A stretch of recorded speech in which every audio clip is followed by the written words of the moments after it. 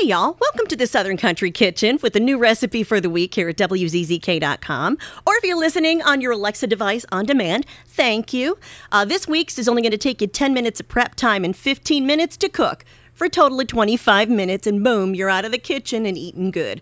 It's shrimp pasta, and it's courtesy of thespruceeats.com. So let's start gathering our ingredients, okay? We want a pound of fettuccine or other long, thin pasta. I don't mind fettuccine. I'm a big angel hair pasta girl. Kosher or coarse salt to taste. 3 tablespoons olive oil. 3 teaspoons finely minced garlic.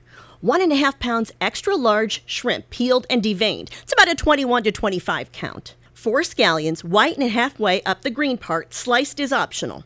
A big pinch of red pepper flakes. 1 cup chicken broth, low sodium if you can.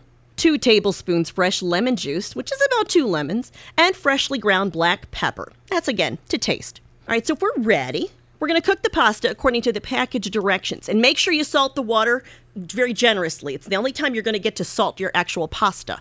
And then drain and place in a shallow serving bowl. Meanwhile, heat the olive oil in a large skillet over medium-low heat. Sauté the garlic for 2 minutes or until softened, but don't let it get brown. You don't want it to turn bitter. Turn the heat to medium-high, add the shrimp and scallions and pepper flakes, and then cook stirring frequently until the shrimp just turn pink and cook through about 4 minutes, and then remove to a bowl. Now don't wipe out the pan. Return it to medium-high heat, add the broth and bring it to a simmer. Then add the lemon juice and season with salt and pepper.